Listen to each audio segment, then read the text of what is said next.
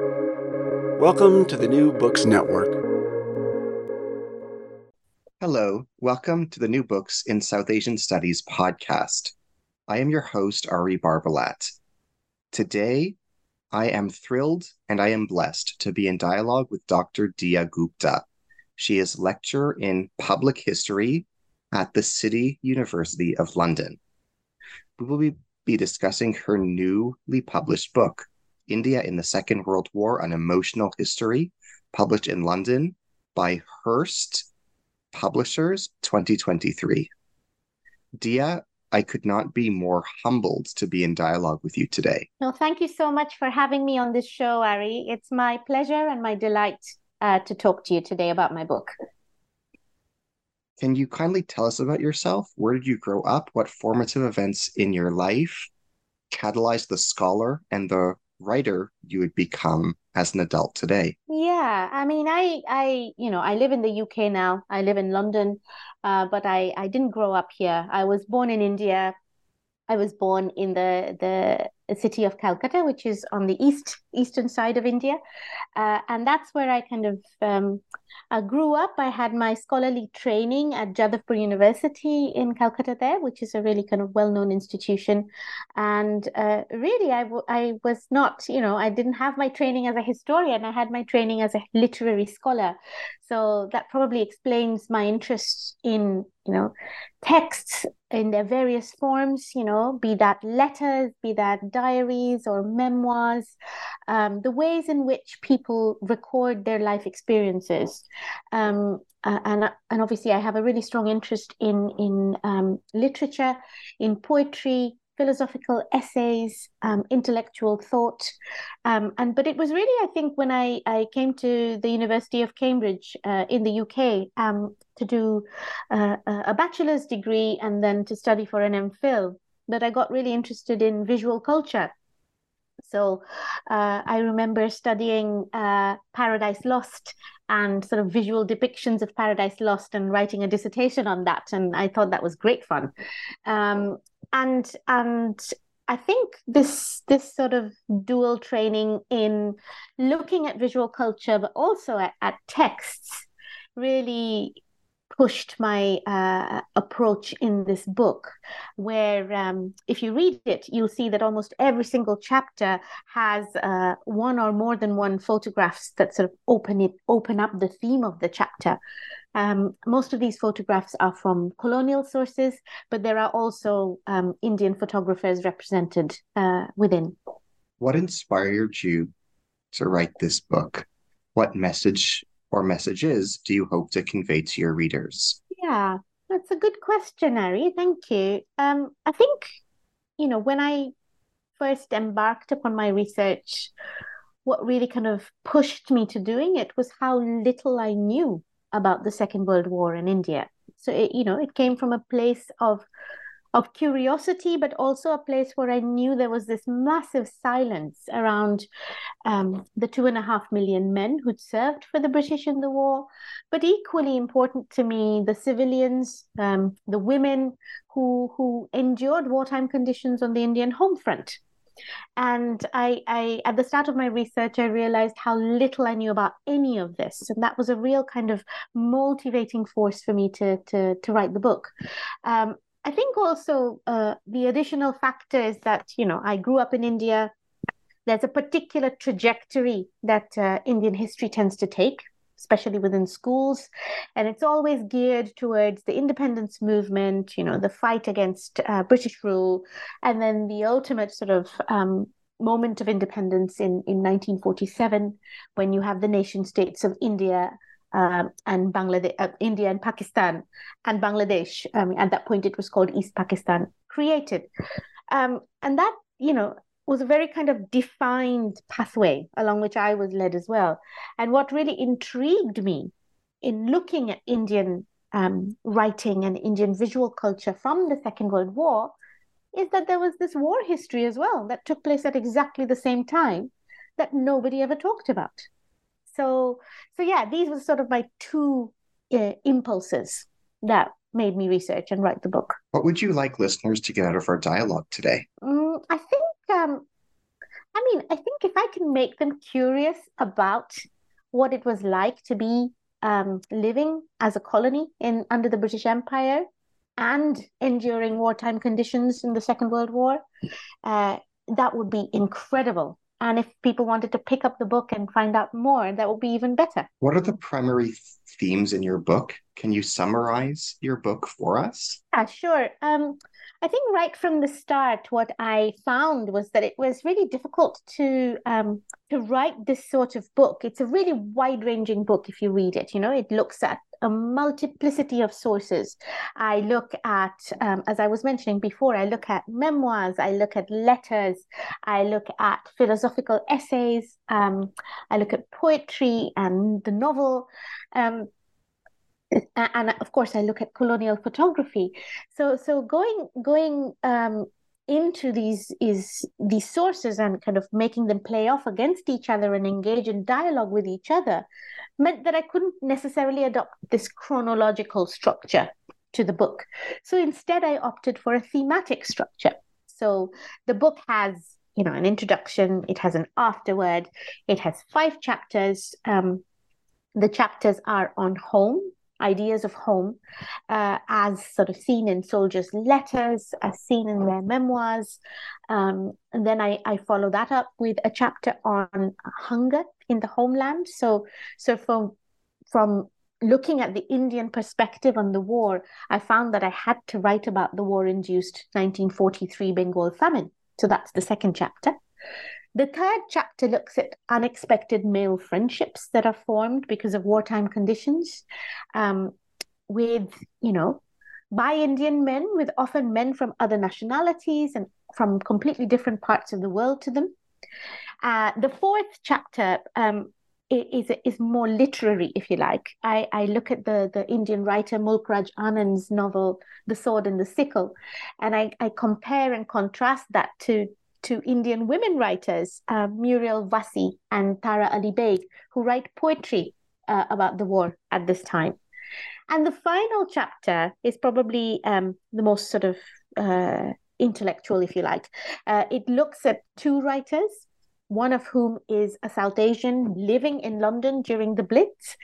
And he writes a poem called Out of This War, and his name is M.J. Tambimuttu. And I compare and contrast him to the great intellectual and philosopher Rabindranath Tagore, and looking particularly at Tagore's last pieces of writing, which is Crisis in Civilization and his correspondence with the Japanese poet Yone Noguchi. What does your book teach us about empathy? Yeah, I think, you know, my book is titled, you know, An Emotional History.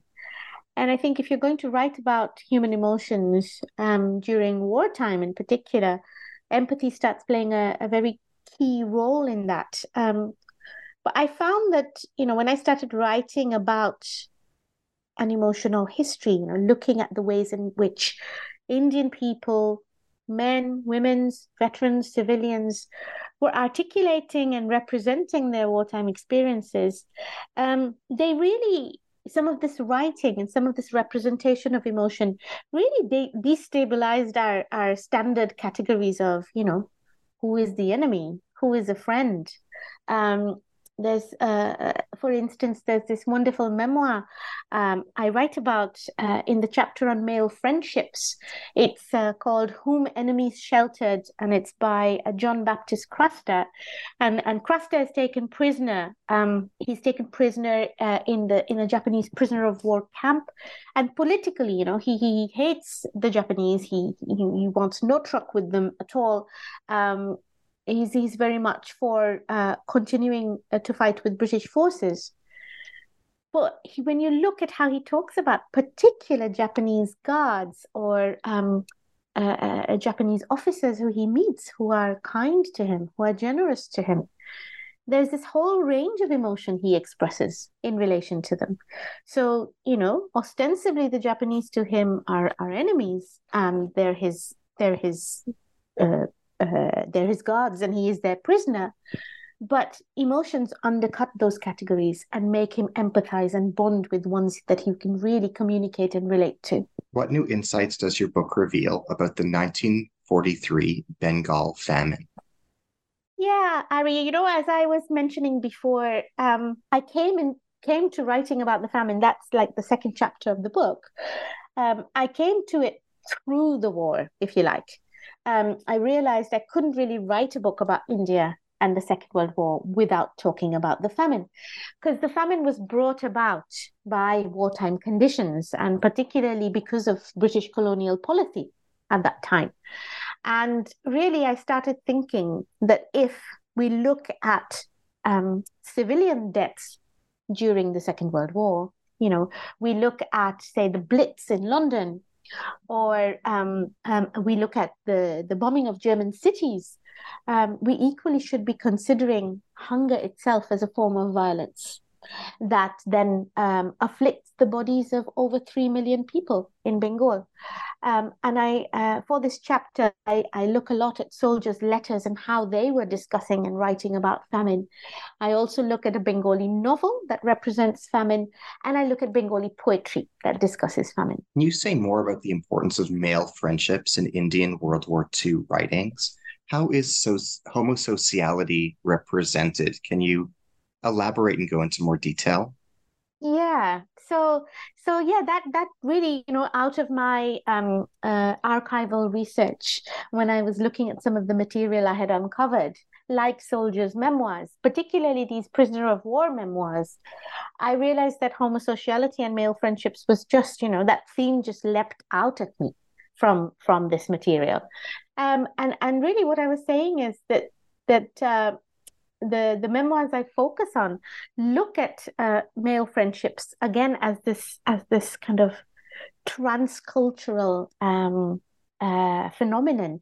There's a memoir I talk about by this soldier, this Indian officer, in fact, called R.G. Salvi, and it's called Whom Enemies Sheltered.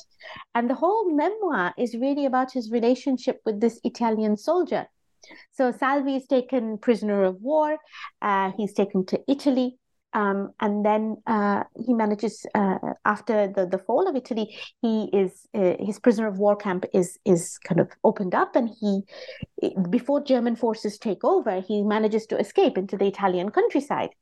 And the whole memoir is this ode to this friendship with this former Italian soldier Romano, who protects him and saves him. And there's this extraordinary moment, when the two men, Salvi and Romano, are sitting under this tree, and Salvi is feeling the earth on the soil under the tree with his fingertips, and thinking, this soil is the same as the place where I came from. The sky is the same as the place I came from. Then what are these distinctions we impose on ourselves between being brown and being white, between being Indian and Italian? So it's this kind of deep transcendental sense, if you like, of male friendship in that memoir. How does your book advance our understanding of trauma? That's a really good question.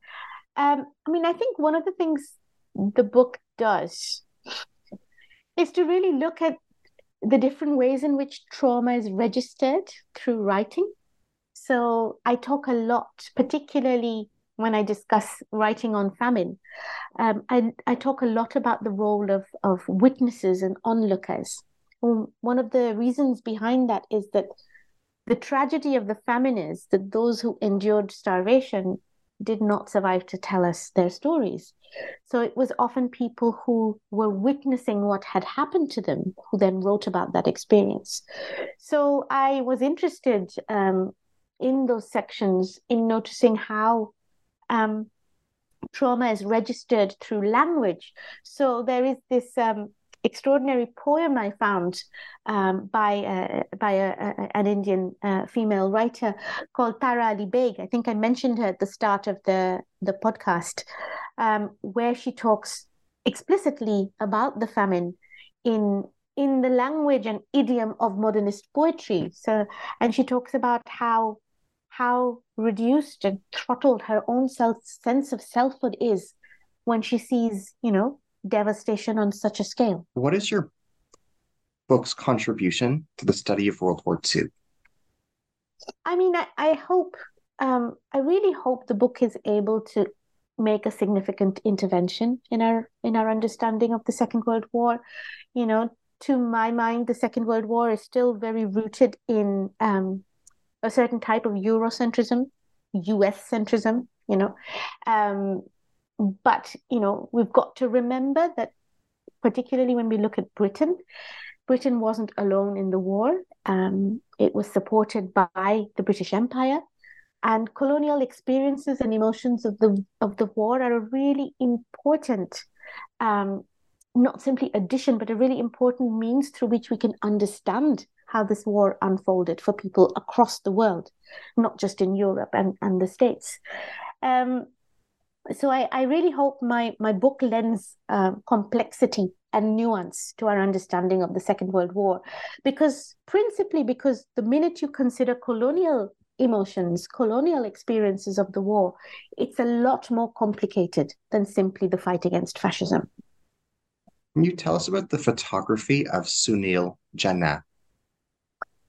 Okay, well, this brings us back to some of my kind of interests in visual culture, and Sunil Jana himself was a young photographer in the 1940s. He was in his 20s, and he was in his 20s, and he was recruited by the Communist Party of India to take pictures of famine-struck villages in Bengal, and to document them for People's War, which was this Communist Party of India newsletter.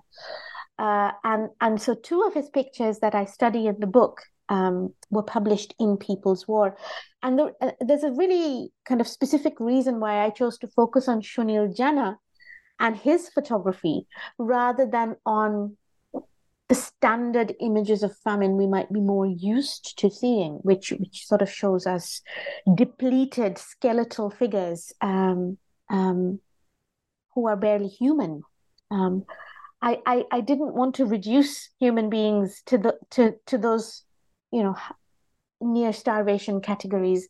Rather, I wanted to focus on how Sunil Jana looks at them as human beings. The two photographs I discuss, one of them shows this line of women and their children waiting for food, but they are whole human beings. They are, in their very ordinariness, in their motherhood.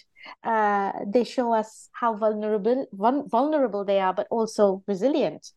And the other image is of orphaned children who are kind of squatting in a field, also waiting for their food rations.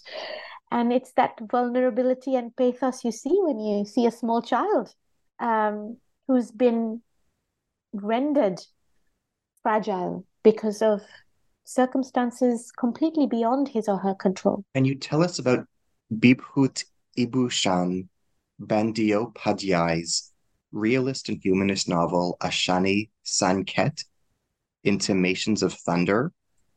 Yeah. Why is it noteworthy? Yeah. Bibhuti Bhushan is an incredible novelist. I wish more of his works existed in English. He writes in Bengali, and one of my hopes is to be able to do some translations of some of the texts that I've considered in this book in their original sort of Indian language. And for me, Bibhuti Bhushan, in a similar vein to what I was talking about Sunil Jana, Bibhuti Bhushan renders his characters in Ashani Sanket, or The Intimations of Thunder, this extraordinary novel on the famine, in very real, lovable, human terms. They are flesh and blood creatures. They are not simply victims, marginalized and kind of framed by that identity of being victims. In fact, he hardly, the most of the book is really about their life in the village. It's about a village school teacher, his wife, their children, the dynamics of that particular village, into which war is then intruding.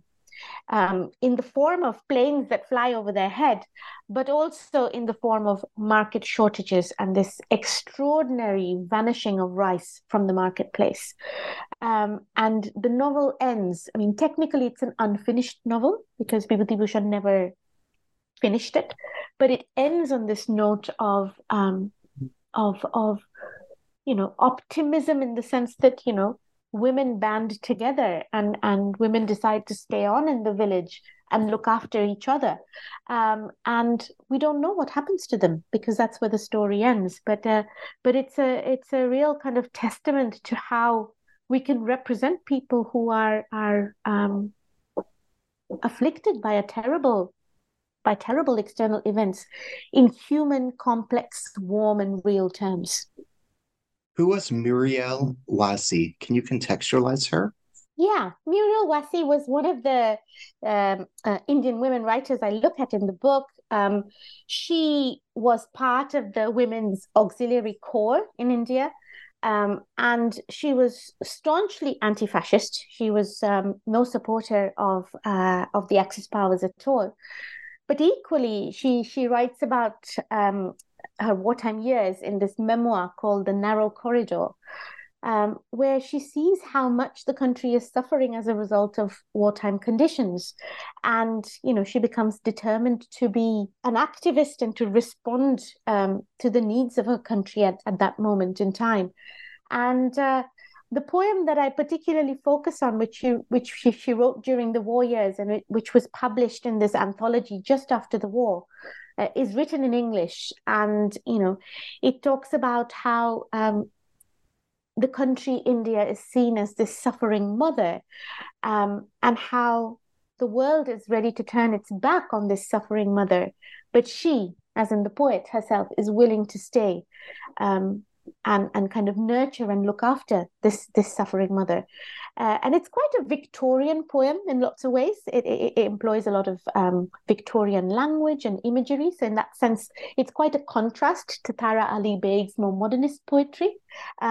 Nonetheless, it was an extraordinary find in the archives for me. Then you tell us about the life and work of the novelist Baron Basu. Can you summarize Baron Basu's Bengali novel, Rangroot, the Recruit? Yeah. Again, this was another incredible find in the archives for me. This is a really rare and out-of-print novel at the time of its publication, which was in 1950. It was translated into many languages. And interestingly enough, I managed to find an English translation that I bought off eBay, which was quite a fun thing to be able to get my hands on. So English translations of this novel do exist. And Borin Basu really looks at the experience of being a Bengali soldier. So this is a soldier from East India, fighting for the British during the Second World War and being stationed on the Burma front. But his whole representation of this experience is highly politicized. And he sees his whole identity of being an imperial soldier as imprisonment. So, I look at him in the chapter on male friendships, where I am considering the prisoner of war memoirs written by two Indian men, where they are actually prisoners, and then look at the more psychological aspects of how being an imperial soldier becomes imprisonment, psychological imprisonment for Borin Basu and his characters. What does your book teach us about silence? How are erasure, forgetting, and amnesia manifest in your research? Yeah, that's an interesting question, Ari, and I think it kind of goes back to my main point during the start of our podcast, where you asked me what brought me to my research. And I think it's the aspect of silence, really, around colonial emotions, colonial experiences of the Second World War, that I hope this book is able to fill in some small way. It's not a definitive, comprehensive scholarship of India and the Second World War. I doubt if any such thing is possible. But I look at the book as a promising start, towards populating that silence with multiple voices from the past in India and trying to recover as much as I can their war emotions. Can you tell us about Shantilal Rai's work, Arakan Front? Can you Yeah, describe the plot and narrative qualities in this book? yeah. So Arakan Fronte, which means on the front lines at Arakan. The Arakan is in Burma, modern day Myanmar. Um, he is it's a memoir written by this Indian medical officer, Shantinal Ray, who finds himself in Burma. He's part of the British Indian Army, and it's quite an extraordinary tale of, you know, the daring do and adventure and call of war to which Shantinal Ray, as a doctor, responds. He wants to see new places, he wants to travel, he wants to be away from the boredom of home, to this increasing sort of disillusionment with the nature of war, with the nature of the violence he sees all around him. This was a place where cosmopolitan troops from all across the world gathered in Burma to fight the Japanese. And Shantilal Ray witnesses soldiers from across the world dying in this endeavor.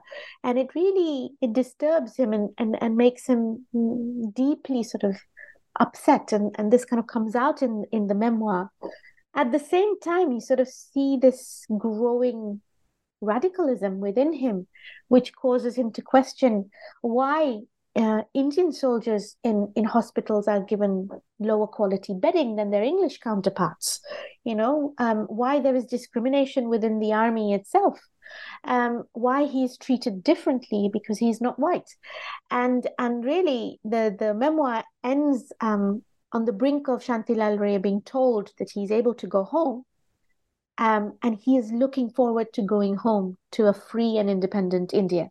So it charts this incredible journey of someone who was, off to war to seek adventure, but finds himself coming home disillusioned with war, but radicalized and full of this energy, anti-colonial energy. What was the spectrum of opinion in India regarding Japan's occupation of Burma? Yeah, I mean, it's a difficult thing to gauge because, for example, Indian soldiers who were writing letters back home don't often talk about Japan. I mean, one of the reasons could be that, it's they don't find it immediately important or relevant to their lives, but equally they know their letters are being censored and intercepted by colonial authorities, and there are certain things that they don't mention, therefore. So in a sense, in the soldiers' letters, there's quite a fair amount of silence, I'd say, about the Japanese conquests in Southeast Asia. But, in more elite forms of writing, for example, in Tagore's work, you certainly find a questioning of Japan's imperial ambitions. He doesn't directly comment upon Japan's conquest of Burma because Tagore dies in 1941, August 1941.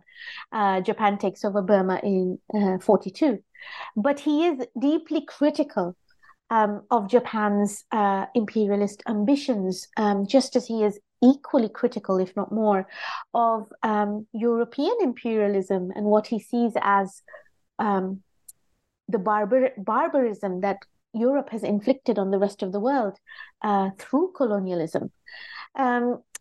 You also find, and I mentioned this in the book, you find songs that are being sung by the Indian People's Theatre Association, which is this anti-fascist organization created in the 1940s that are telling the farmers, having songs for farmers that talk about imperialism within their home and imperialism on their doorstep in the form of Japan. So I think, one of the points that I really want to highlight in this podcast is the political position of being anti-colonial could also be anti-fascist. It didn't mean that you have to pick one, that one had to pick one or the other. there is lots of evidence to show that Indians held both anti-fascist and anti-imperialist views. Can you tell us about the life and legacy of the Tamil poet M.J. Tambimutu? What is the significance of his book Out of This War from 1941? So Out of This War is actually a long poem that Tambimutu writes. He's known better as a poetry editor in London and for publishing the work of well-known English poets. He's less known for his own poetry, but he does write this long poem deeply influenced by modernist techniques and experimentation in the poetic form by people like T.S. Eliot. In fact, Tambimutu has a really good relationship with T.S. Eliot when he lives in London. And Out of This War really looks at what is the form of savagery that is inflicted on the world when a global war is unleashed again. So it firstly looked at the First World War and the Second World War as intimately connected phenomena. They're not discrete and separate products, but they're connected through their history. They're connected in the cyclical pattern through which war is recurring. And it also imagines a time and a place without war, without this incredible global suffering. But the only place Tambimutu can go to imagine a world without war is to this idea of this verdant, splendent East, which is also a product of his own imagination, harking back to where he came from, which is Ceylon, modern-day Sri Lanka. And he looks at it as this imaginative source of richness and ripeness and fulfillment that currently is just missing from the world, going through wartime deaths, but equally going through wartime shortages. Can you tell us about John Crasta's memoir, Eaten by the Japanese? What transpires in this narrative? Yeah, so I think I talked a little bit about Crasta and his relationship with the Japanese. I should clarify that this title, Eaten by the Japanese, is not something that Crasta himself chose. It was chosen by his son many years later when the memoir was eventually published. So this is quite an extraordinary memoir in the sense that it was scribbled on in pencil in the post-war years, just immediately after Crasta was released from a Japanese prisoner of war camp. But it was published many, many years later in the early 1990s by his son. It was just left forgotten in this trunk in their house. And it's in many ways quite a sparse memoir. So Crasta is an ordinary Indian soldier. He's not an officer. He experiences great deprivation as a Japanese prisoner of war. But equally, as I was mentioning before, there are moments in the memoir that are punctuated by his sympathetic connection with a fellow human being. Either that's a fellow sufferer, also another prisoner of war, or with his Japanese captors and guards, not all of whom are terrible. There are some certainly who are, but many others are not. And in fact, he talks about a particular Japanese guard called Mina, and he calls him the good Mina. And it later transpires that Crasta has a daughter after his return from war, and he calls his own daughter Mina. So it's a kind of emotional legacy of his wartime years that you see in his post-war life. How did Indian thought and literature during World War II debate notions of just war and their attitudes toward Britain, Japan, Germany, and the broader conflict? Yeah. It's a complicated question, let's put it that way. As I said earlier, the minute you start looking at colonial experiences, colonial emotions of the war, this narrow idea of the war as the good war breaks down. It becomes immediately a more complicated fight for freedom. But what kind of freedom are we talking about here? And really, if you look at a lot of the writing, Indian writing from this time, say if you look at the ways in which Nehru was thinking about the war. So this is Jawaharlal Nehru. He was part of the Indian National Congress and later, post-independence, India's first prime minister. And they see, the fight against fascism as conjoined with the fight against colonialism, as conjoined with the fight against imperialism. So, so really, they are not debating the fact that fascism has to be fought, but what they are debating is that colonialism equally needs to be battled. And you cannot fight one without fighting the other. So I think the whole complicated picture of what is a just war, what is a good war, is broadened out. It becomes it becomes textured and nuanced the minute you start inhabiting this war through the eyes of colonial subjects. Can you describe the importance of Mulk Raj Anand's novel, The Sword and the Sickle? Yeah, absolutely. I mean, that's another novel I look at. I actually compare and contrast Mulk Raj Anand with the two women writers we mentioned earlier, Muriel Wasi and Tara Ali Beg. And so Anand is, one of a really, really well-known Indian writer of English novels. During the time he was writing The Sword and the Sickle, his own works were banned in India by colonial authorities. So actually, he found his audience in England at that time. And The Sword and the Sickle is part of a trilogy. So it's what's known as the Lalu trilogy. And Lalu, or Lal Singh, was a soldier in the First World War. And there's this incredible book that Anand writes called Across the Black Waters, which is about Lalu's experiences in the First World War. And this is written just at the brink of the Second World War beginning. But The Sword and the Sickle is about Lalu's return back home. And he is a disillusioned soldier in many ways, but equally, political conditions on the Indian home front are galvanizing him, motivating him, and radicalizing him. And I think the whole question of the fact that this novel is being written during the Second World War, where 2.5 million men from India have already been sent off to war, makes this whole question hang over the novel.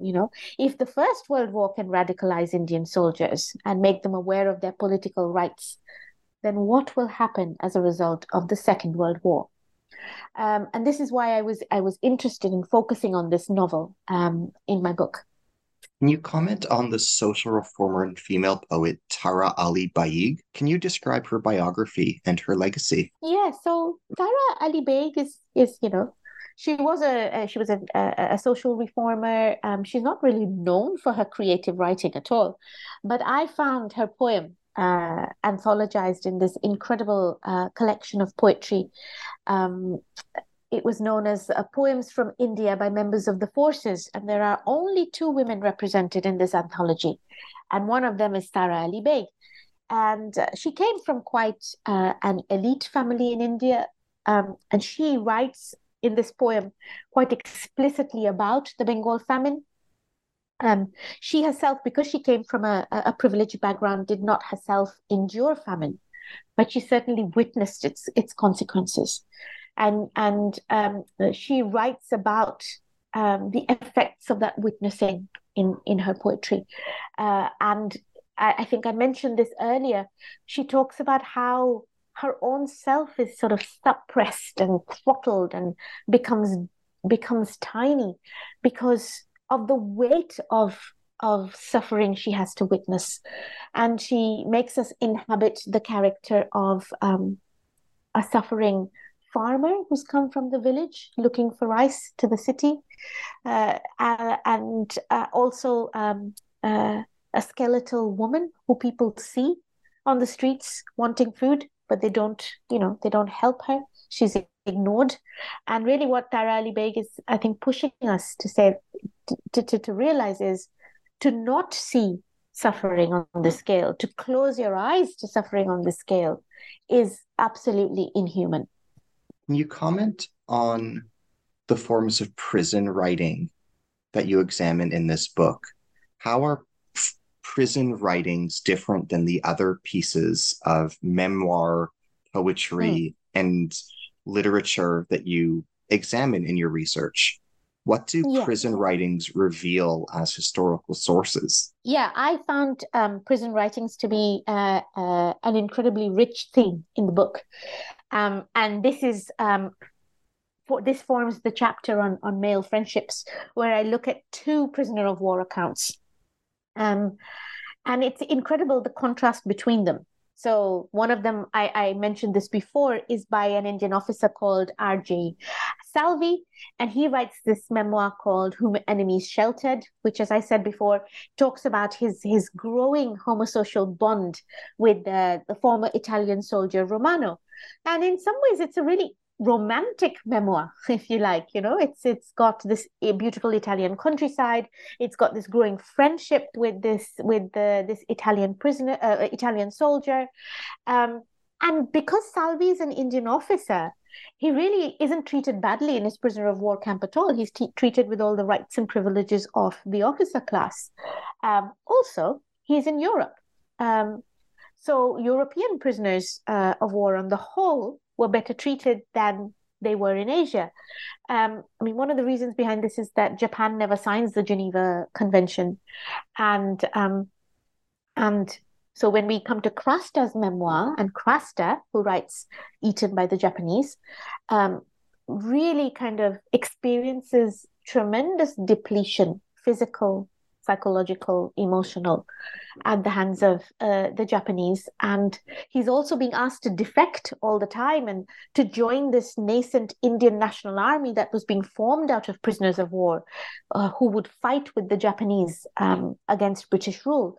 And because he refuses to be part of this army, he's not given food rations adequately. He's not given water, even sometimes, and really, it shows us perhaps, in some ways, the limits of human endurance, and how writing, Crasta has this really sparse, dry, ironic writing style.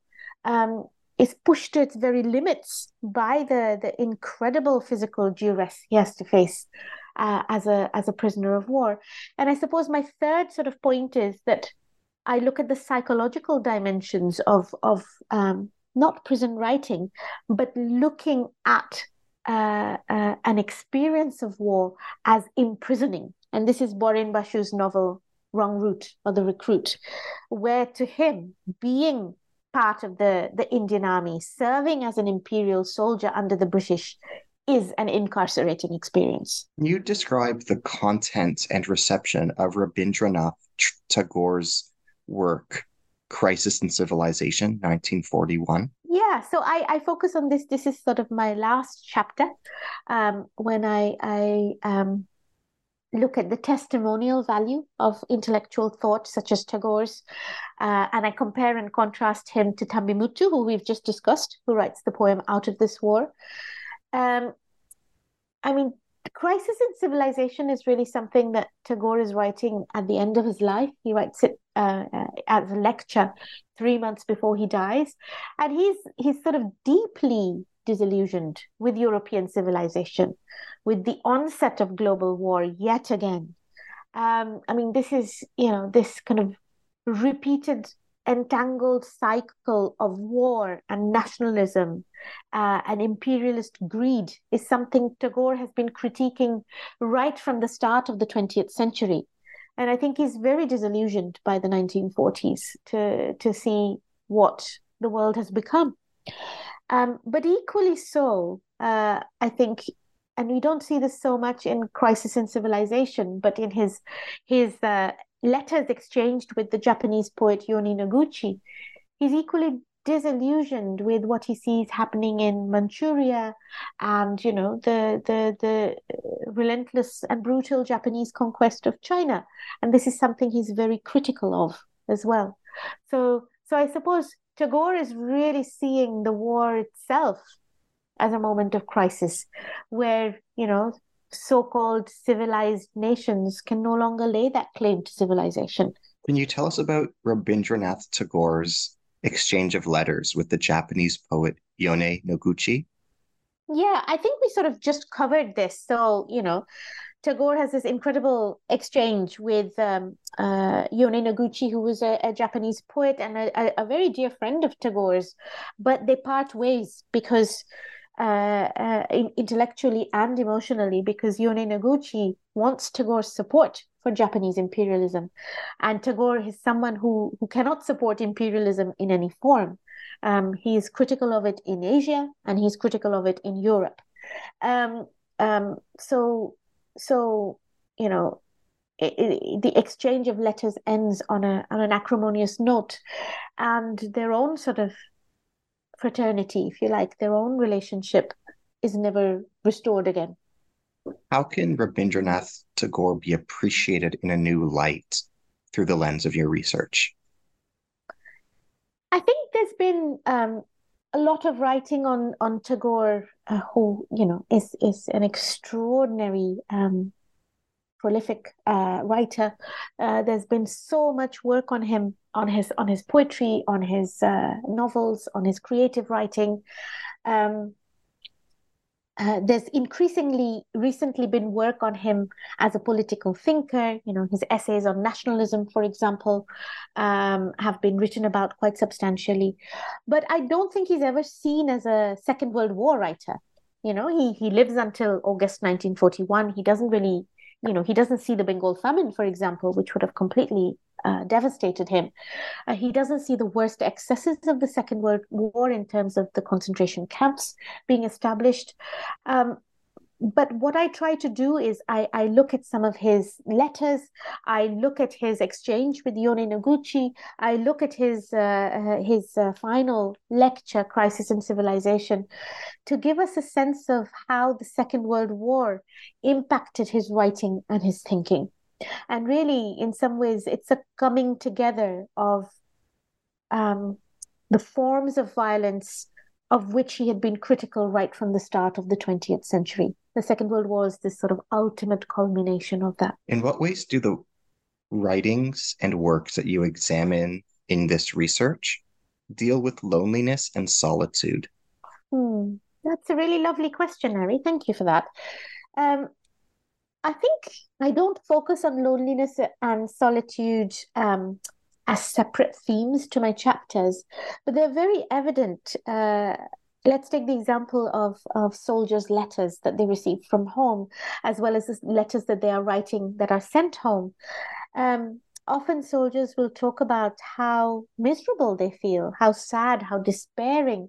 They even use the language of lunacy and madness because they don't hear from their loved ones at home.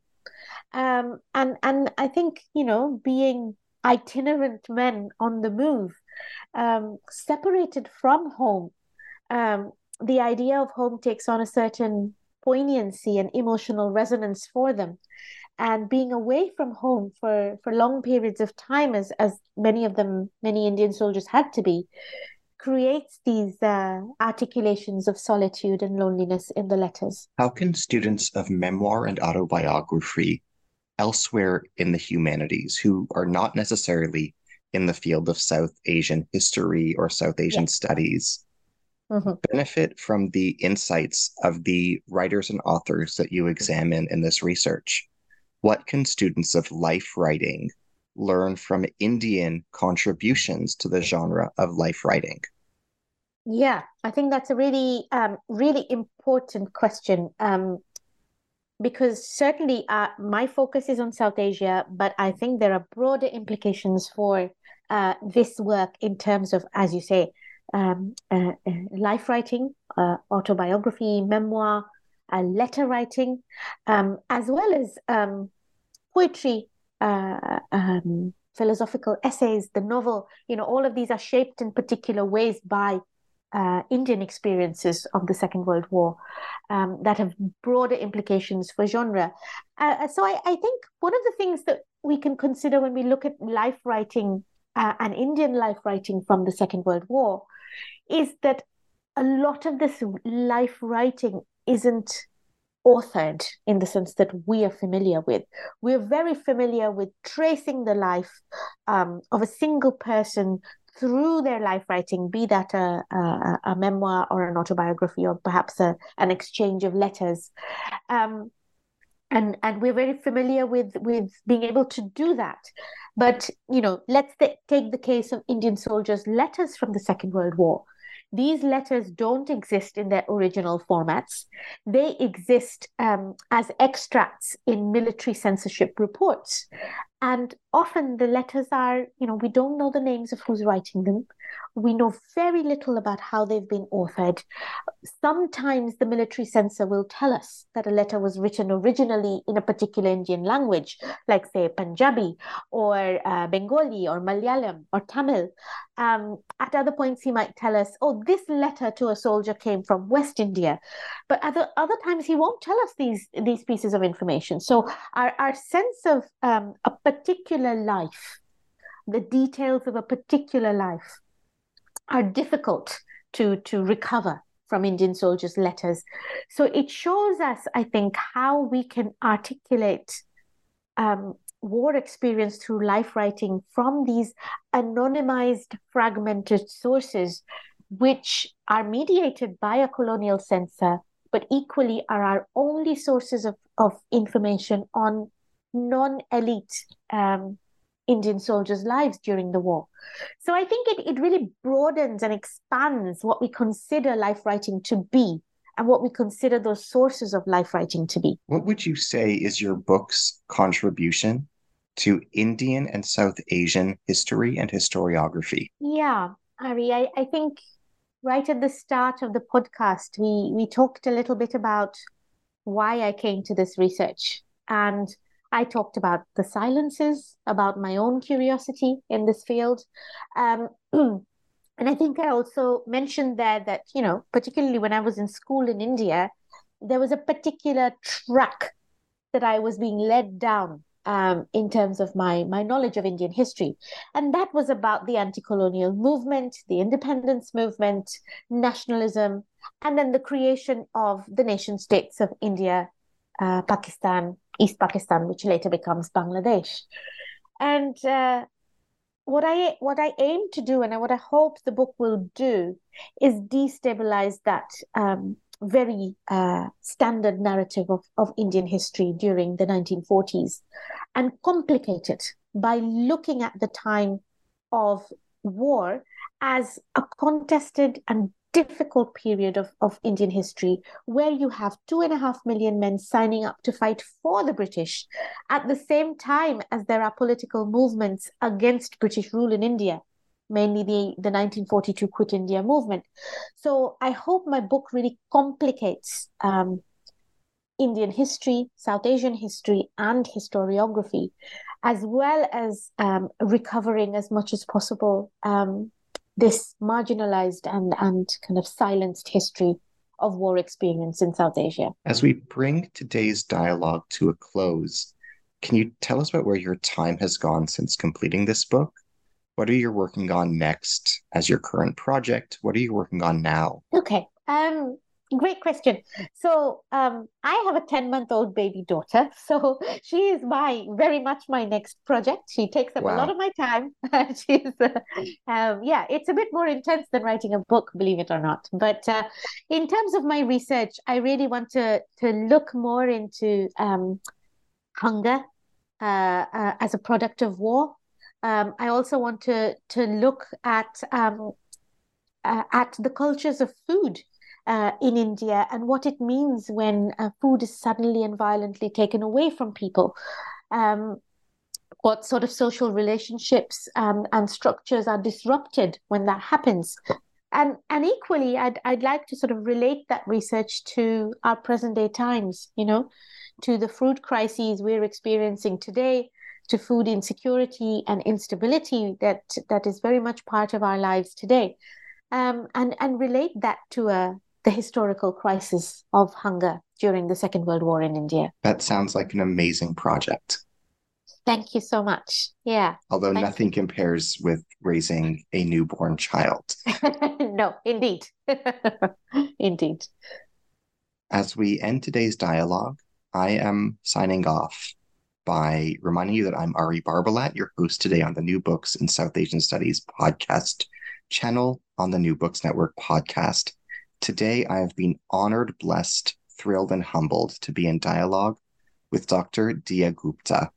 She is a lecturer in public history at the City University of London. We have been in dialogue regarding her newly published book, India in the Second World War, An Emotional History, published in London by Hurst Publishers 2023. Thank you.